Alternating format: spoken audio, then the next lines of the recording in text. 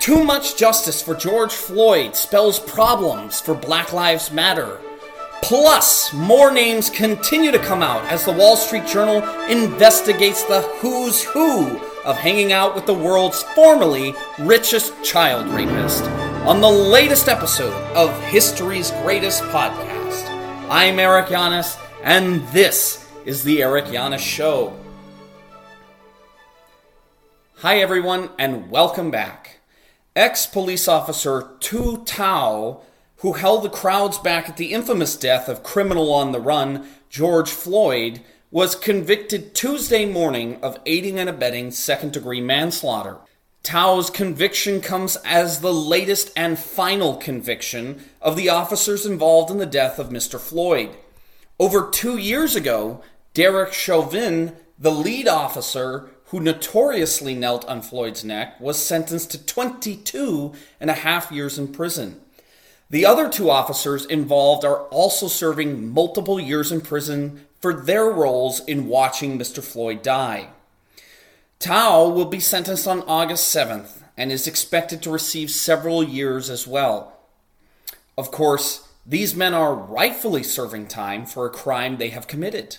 After all, they broke the law and were found guilty in the ordinary process of the legal system. Justice demands that they be punished. But that poses a tough question for the BLM Antifa military-industrial complex. The fact that none of the criminals involved in Floyd's death got off scot-free spells problems for the leftist narrative of systemic racial injustice. Why? Because if all of the men who killed George Floyd are then punished, doesn't that mean justice prevailed? The question at the heart of the story is, what is justice? As it turns out, that's not a very easy question to answer, particularly without an appeal to an objective, immaterial, transcendent foundation to justice. But strangely enough, despite the immense difficulty of knowing what is just and what isn't, we hear calls for justice all the time. Justice for Lindsay, justice for Trump, justice for the people of Ukraine, justice for George Floyd. Everyone seems to be clamoring for justice these days, and while their intentions may be good, I wonder whether any of us even know what we are clamoring for. What does it mean to, quote-unquote, get justice for someone? Unfortunately for many of us, we have not any inclination to ask that question of ourselves. Better to keep chanting along with everyone else. Surely someone knows what we're talking about, right, sheeple? Yet, this is one of the most important questions we could have learned to ask if our schools weren't so busy cramming our heads full of total nonsense. Over time, Western civilization has settled on something of an answer. We don't live in a utopia. We cannot prevent people from committing crimes, but we can commit to punishing crimes when they happen. Injustice is when that doesn't occur. Injustice is not when laws are broken.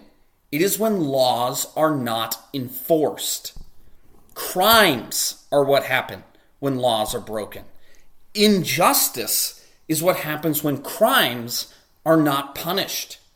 So, for example, Black Lives Matter feels that certain laws are not enforced when it comes to the death of young black men at the hands of police officers, evidently white or otherwise.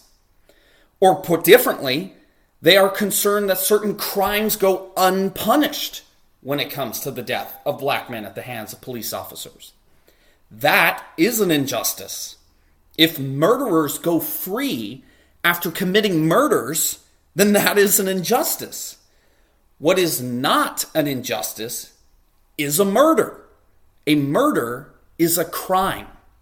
If someone murders you and is let go the next day, that is an injustice.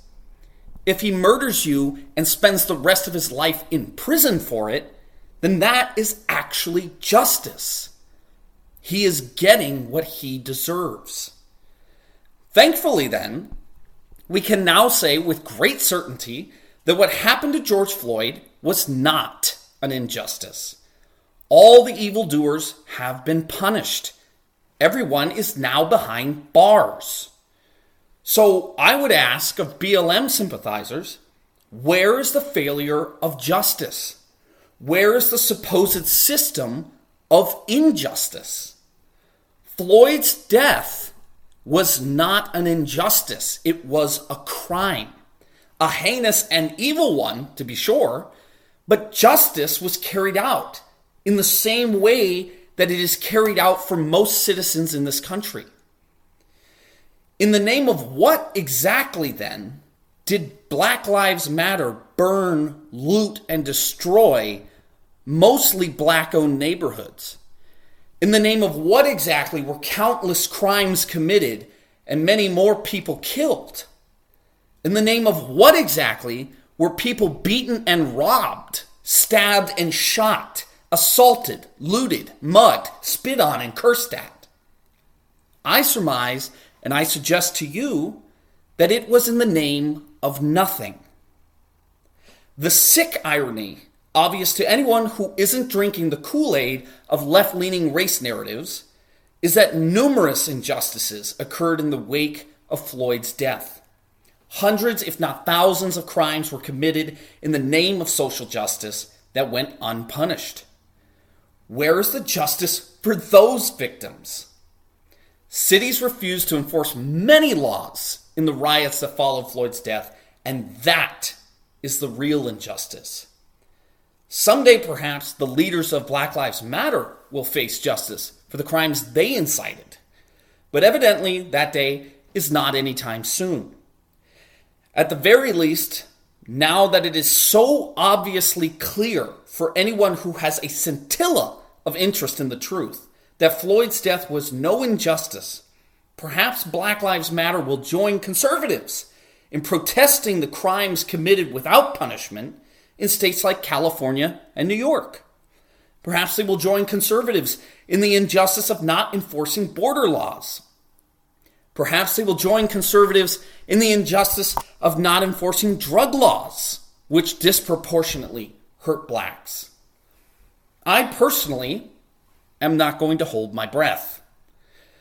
This very public contradiction of their values has led certain leaders of Black Lives Matter and Antifa to admit they may have been wrong about the whole racial justice thing. As one confidential informant told this show, quote, "It's hard to tell people to tear down a system that's just punished a bunch of racists. Now people will think we ransacked their homes and businesses for nothing," unquote. As a result, Black Lives Matter is currently working on a nationwide march to announce their victory over systemic racism and social injustice, saying they will now work instead on restoring all the property they destroyed and will maintain the graves of all the people they recklessly killed through their violent and dangerous ideology. I wish the best to Black Lives Matter and Antifa in those efforts. They no doubt have their work cut out for them. In other news, more Epstein contacts have been revealed from the previously reported documents released this week. Among the names are more staunchly Republican heroes, like former Secretary of the Treasury under Bill Clinton and keeper of the keys to the Lizard People Kingdom, Lawrence Summers. Summers, who solicited Epstein for donations to his wife's poetry club, met with him in numerous locations, dozens of times, over the course of 3 years.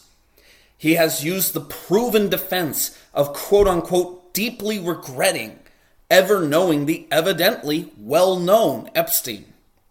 The former president of Harvard and still professor of Harvard seemed to have missed Epstein's 2008 conviction as a sexual predator and didn't believe Epstein to be harming the young girls he always had around him. If only Summers had spoken to someone at Harvard, which stopped soliciting Epstein for donations after his conviction, then perhaps he might have avoided this tragic embarrassment. Other names have included co-founder of LinkedIn, Reid Hoffman, ghost trying to phase out of the room, Woody Allen, former Prime Minister of Israel Ehud Barak, and hedge fund manager Leon Black. Now, of course, all of the names released so far have been liberal elites, but it's important to recognize that eventually Republicans will be named as well. My money is personally on Mitch McConnell.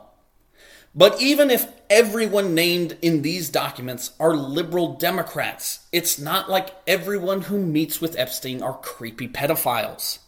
It's entirely possible that many, if not most, of these powerful global elites were simply ignorant of the dark side of Epstein, who is well known for being a child sex broker for powerful global elites. After all, let's remember Bill Clinton was close friends with Epstein even after his '08 conviction. And who would seriously suggest that Bill Clinton could be a dishonest, potentially dangerous sexual miscreant? Well, that's all I've got for you today, folks. I'm Eric Yanis, reminding you that I have no intentions of killing myself, and this has been the Eric Yanis Show.